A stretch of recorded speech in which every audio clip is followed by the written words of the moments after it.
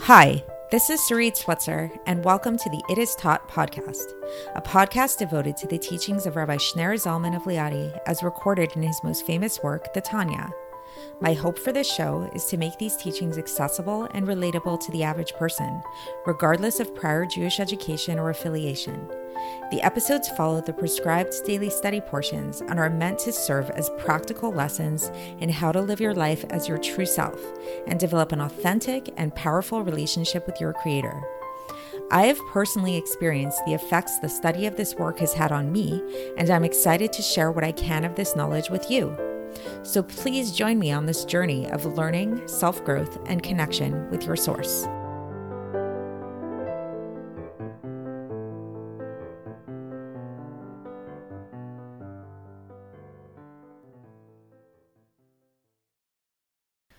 Hi, and welcome to the It Is Taught podcast. This is episode 694 for the 2nd of Cheshvan in a regular year.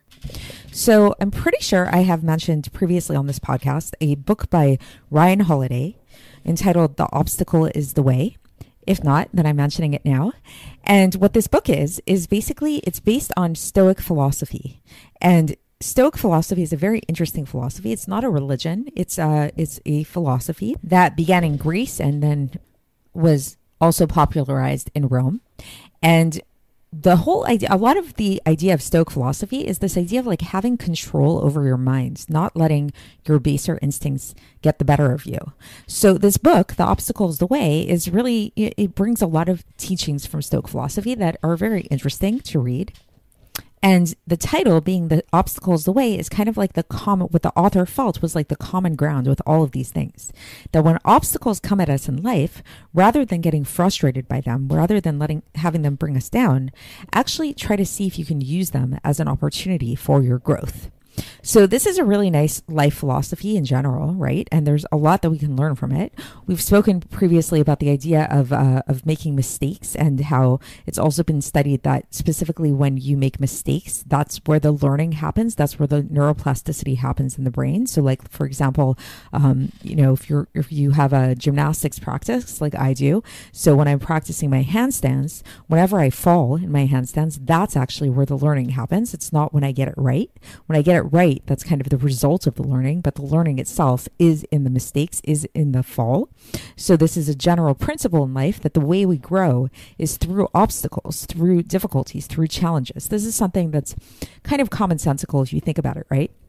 But today we're going to look at it from a deeper perspective, from a spiritual perspective, and we're going to trace it back to the beginning of the epistle that we learned about anger and about anger management.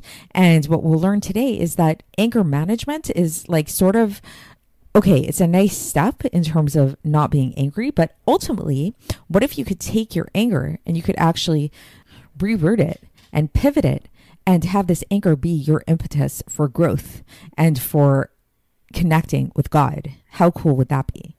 So if you've been following along the past few episodes, we've been getting into this discussion of how it is that that anger is likened to idolatry, because really ultimately everything comes from God. And so if somebody is doing something to trigger you and arouses feelings of anger within you, then you need to recognize that this person doesn't have any power of their own. So anything that happens to you in your life, even if it's coming from another person, is just a message from God. And so really God is there and God's trying to teach you something, right? So to be angry at the person is silly because the person doesn't have power to hurt you. The person doesn't have power to do anything, and they wouldn't be able to say any words or do anything to you that would be hurtful if God did not invest his power within him. And this led us into a deeper discussion about the whole idea of reviewing the idea that God is present within everything. The Shekhinah is here in the world. The world is constantly being vivified, something from nothing at all times, not only our world, but all the worlds, everything at every moment. And so today we're going to bring it back to this scenario, this real life scenario that the Alter Rebbe is going to bring up, make it really practical for us of how to apply these teachings to a moment when you are actually when you're encountered with this kind of situation where somebody is being annoying towards you, someone is heckling you, somebody is distracting you from doing what you need to do. especially when it comes to your service of God. So let's say you are trying to pray and there's someone in shul that is talking and being really annoying, or let's say even outside there's like a car alarm, or people screaming outside, or whatever it is, or somebody is like tapping their finger, they have a nervous twitch or whatever, and it's really being annoying to you. And let's say there's nothing you can do about it. Like, it would be one thing if you can turn around politely and tell them to stop, and you know that they're going to listen to you. But what if you know that they're not going to listen to you, and this is the situation? What do? Do you get angry, or do you just like push down your anger and just like sit there kind of like frustrated? Or is there a way that we can turn this into something positive? And so this is what we're going to be learning about today, is how to refocus, how to reorient your mindset so that your perception of the situation changes from one of anger to actually one of opportunity, to one of growth. And in short, it will bring us back to that teaching of how seeing that everything in the world really is a message from God, and really comes from the power of God, and how ultimately the only freedom that we really have is our mindset, is whether we are going to serve God or not, whether we will choose to do the right thing or not. So that's the whole hakol biyirat shamayim chutz miyirat shamayim. Everything is in the hands of heaven except for fear of heaven. That's the one thing that we have control over, is our mindset. And just for broader context of this discussion, as I've mentioned a few times here already, the reason why the Alter Rebbe is bringing all of this up it's based on a teaching of the Baal Shem Tov. The Baal Shem Tov taught all of this, and it was brought down in the famous compilation of the Baal Shem Tov's teaching known as Tzivat Ruvash, the Testament of the Baal Shem Tov. But a lot of people, a lot of misnagdim, opposers to Chassidus, saw this teaching as heretical, because they felt like what we're saying here basically is that God is in evil. God forbid that there's like a negative and evil side to God. Like, how could we say that God is just as present in evil as he is in good? And so this entire epistle is the Alter Rebbe's response to that, and how to understand that teaching. So with that being said, let's get into the text and see how the Alter Rebbe explains all of this. So the Alter Rebbe begins, and he says that after all of these things, all of these words of truth that are revealed and manifest to all, so everything that we've been talking about so far, go back, listen to the previous episodes for context with that, just the idea of, ex nihilo creation, perpetually, something from nothing, God being here and nothing have any existence other than God. Now we're going to go back to that initial thing that we brought up, the idea of anger, which we said that being angry, is likened to being like an idol worshiper. So this is so even with mundane matters. Like, even if let's say somebody just gets like a little frustrated here and there. So like, let's say you go to your car and you find that you have a ticket, and it's like you don't know why you got a ticket, and then you realize, oh man, there was a sign that you didn't notice and whatever, and you got a ticket. It's like this annoying thing.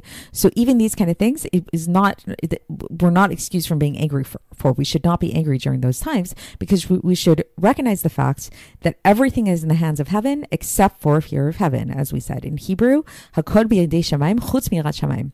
And the origin of that phrase is actually in the Gemara in Masechet Brachos, page 33b.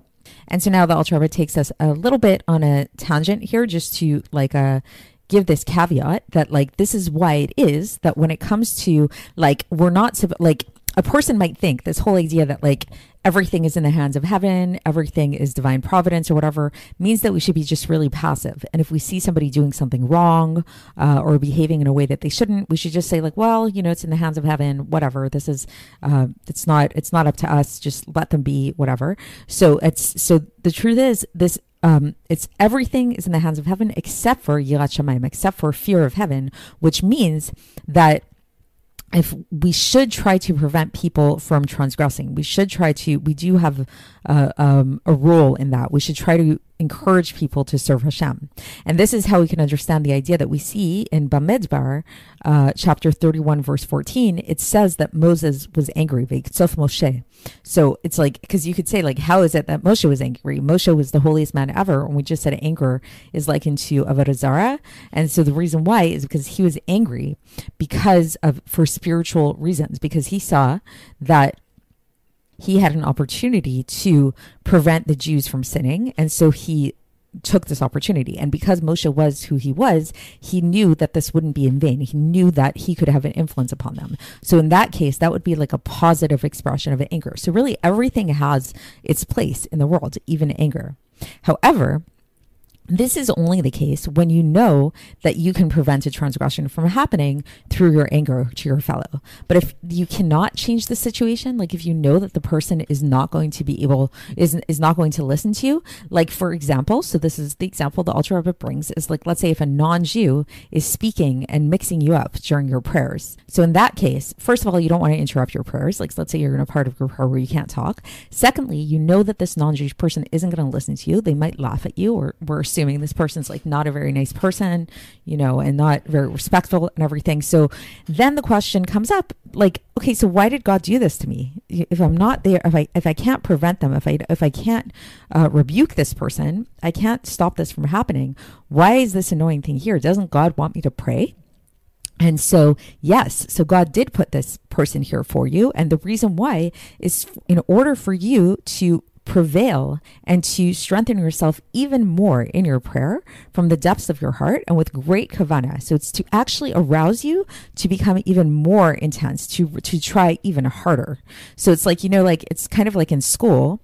Like I remember I might have told you guys this story before, that I took once, I needed credits in my university. Like I needed, credits in school. And so I decided to take an easy class. I took Hebrew, beginner's Hebrew, because I speak Hebrew fluently.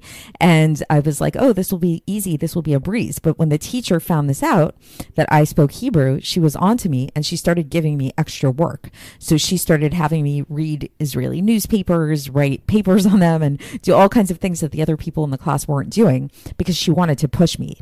So it's a similar thing. That's a good teacher. So God too is a good teacher. So God, when he's sending you these distractions during your prayer, not only is this it's not just in order to push you away and to, annoy you, but it's actually to push you to work harder. He wants you to get even stronger in your concentration in order so that you will not be able to hear the voice and the words of this non-Jew. However, the Alter Rebbe says he acknowledges that in order to get to this level, it's a very high level. You need a lot of, and it's a very intense arousal that you need. And so how do we get there? Like, what's the advice that the Alter Rebbe gives in order to get there? It comes from this idea, these subjects that we've been learning. This is why he took us on this whole journey of talking about the Shekhinah and the spirituality and all that stuff, is because what you should do is you should meditate upon the idea and place it in your heart, the idea of the descent of the Shekhinah. So we've been talking about this in the past couple of episodes, this idea of the Galus HaShekhinah. We spoke about this yesterday, right? About the background becoming the foreground. So he advises you to meditate upon this, to meditate upon the exile and the descent of the Shekhinah, and how low it descended. It descended in such a low way. He brings a citation from Eicha chapter 1 verse 9, V'tered Pelaim, that it descended in a wondrous way to become vested within the radiance of the klipos. That's how far this Shekhinah descended, that it's really there inside, in a state of exile within the klipos, in order to vivify them.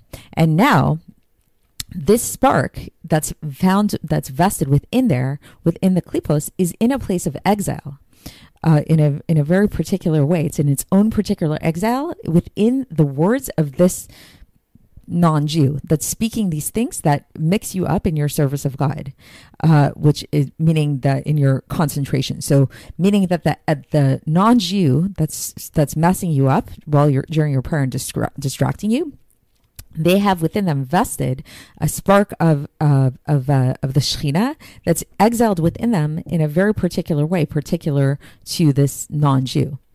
And this is the whole idea of Zelu Matzeh that we spoke about. So meaning to say that we spoke about a lot about God's speech, right? And the holiness of God's speech. And so here, Zelu Matzeh, so we know that the supernal speech becomes vested within this lower speech, within this speech of the non-Jew who's speaking and distracting you with his words. And this is the idea of that which we learned yesterday of Ashel Shalata Adam Ba'adam L'Ralo, that we're living in this place that man rules over man, but to his detriment. So meaning, yes, we're living in a state of exile right now. And yes, negativity overpowers good. So yes, at that moment when a person's praying, that non-Jew that's speaking is messing them up. The non-Jew is the one in control. However, ultimately it's to his detriment. Why? Because ultimately you have the power to overcome this. And through a person arousing within themselves to daven even stronger, like all the person's doing basically, like if you think about it in that way, the non-Jew in that case is actually assisting the Jew to get even deeper into their prayer and to get even stronger with their kavanah, stronger with their intention in prayer, so that they won't hear what they're saying. So it's kind of like that thing, that like what doesn't kill you makes you stronger kind of thing, that it's like different obstacles that happen to a person in life. And you often see this. You often see this very clearly. People who are very fully developed, very developed people, very deep people, it's often through hardships that people develop themselves so much. So that's basically what's going on. And that's the basic teaching of today, is this idea of how when we encounter different obstacles in life, and here he gives this like very specific example of a non-Jew distracting a person during prayer by speaking. So instead of getting angry at this person, you should see that God, that the Shekhinah is vested within this person in a way of galus, in a way of exile within this person. And so then you realize and you recognize, oh wow, this Shekhinah that's exiled within this person, this is, first of all, you feel bad for the Shekhinah. So it's sort of like it's kind of like when you realize that if somebody's acting like really badly towards you, like let's say someone's yelling at you on the street or whatever, when you realize that they're crazy, it kind of changes, right? Like it's sort of like if somebody's being really mean to you and you think of them as just like a really mean person, like that's one thing. But then when you realize like, oh, okay, this person's like just like crazy, they're just like a mental person, then it actually helps, right? You realize it's outside of their control. So it's not the exact same thing here, but it's similar in the sense that when you realize that this non-Jew or whoever it is that's distracting you, that's bothering you in some way, they're not acting out of their own volition. They're acting because within them, there's a spark of the Shekhinah within them that's being vested within them, and that's what's vivifying them. And that thing that's vivifying them, that's actually there to serve as an impetus for you to grow and for you to become more challenged in your own way. Now, the Alter Rebbe here concludes the section on a technical note where he goes back to the wording in the Tzivut Rubash, which was a wording that a lot of the opponents really had a problem with, where it says shalta, where it says that the Shekhinah dwells within these, or dwells, rests within this person, the non-Jew, let's say. So he said that the person that wrote this down, like the Baal Shem Tov didn't actually write Tzivut Rubash. The Baal Shem Tov spoke in Yiddish and not in Hebrew. And so the people who wrote that book, these were people that compiled the teachings of the Baal Shem Tov. And so the language isn't necessarily really precise. So when it says shalta, like dwelt or abided within the person, the real wording that it should have said is nitlapsha, which becomes vested, which is very different, and we'll see why. Because vested in a way of galus, especially, and this now we can understand why it says especially that this dwelling of the Shekhinah, or the vestment of the Shekhinah, is especially there in the case of a non-Jew. So it's so basically it's like, because at first glance, if we look at it, that the wording says like shalta, that the Shekhinah dwells within the non-Jew, and specifically within the non-Jew, that's where a lot of the opponents had a problem, is they're saying like, wait, what are you saying? Are you saying that God dwells, God is present, just as present in good as he is in bad, and that really like the bad, we shouldn't judge anybody, and that like Jews, non-Jews were all the same and there's no difference or anything like that? So the Alter Rebbe is saying, no, it's not. The wording should not have been shalta. The wording should have been nitlapsha, which means to be vested, and vested implies this state of galus. And this is why we do say that it's specifically in the case of a non-Jew, because it's specifically in the case of the non-Jew that it's found in even a bigger form of exile. And so this is the technicality about that wording that the Alter Rebbe is basically saying. And the difference is that when we say shelta, if we were to say shelta, then it implies this idea of revelation, that Hashem is like, that the spark of the Shekhinah is revealed within this non-Jew. And the Alter Rebbe is saying, no, the spark of the Shekhinah is there, but it's not revealed. The spark of the Shekhinah is just vested within them, but it's actually in a very hidden way. And now the Alter Rebbe brings another technicality, is he says, why is it that, again, we see in the Tzivut Rush, it doesn't say spark of Shekhinah, but it actually says Shekhinah. It refers to the spark of the Shekhinah as the Shekhinah itself. And isn't that a problem? Like, can't we say that it's not the Shekhinah, it's a spark of the Shekhinah? So he says, no, we see that often, there are many times that we see even like a created angel is often called God, like we see in the Parshas Vayera, according to the Ramban, that we see that there's, and this is his commentary on Bereshit chapter 16, verse 13, where we see that Hagar, but called out the name of God. So, that Hagar, she was speaking to an angel, but actually it says that she spoke out to the name of God that was speaking to her. So angels sometimes are referred to as God, and there's other passages like this as well. So we see that often angels are referred to by the name of God, even though we know that they're not God. So he says it's not a problem here, that this is similar kind of thing, that when we talk about the spark of the Shekhinah, and it's referred to as the Shekhinah itself. It's the same idea.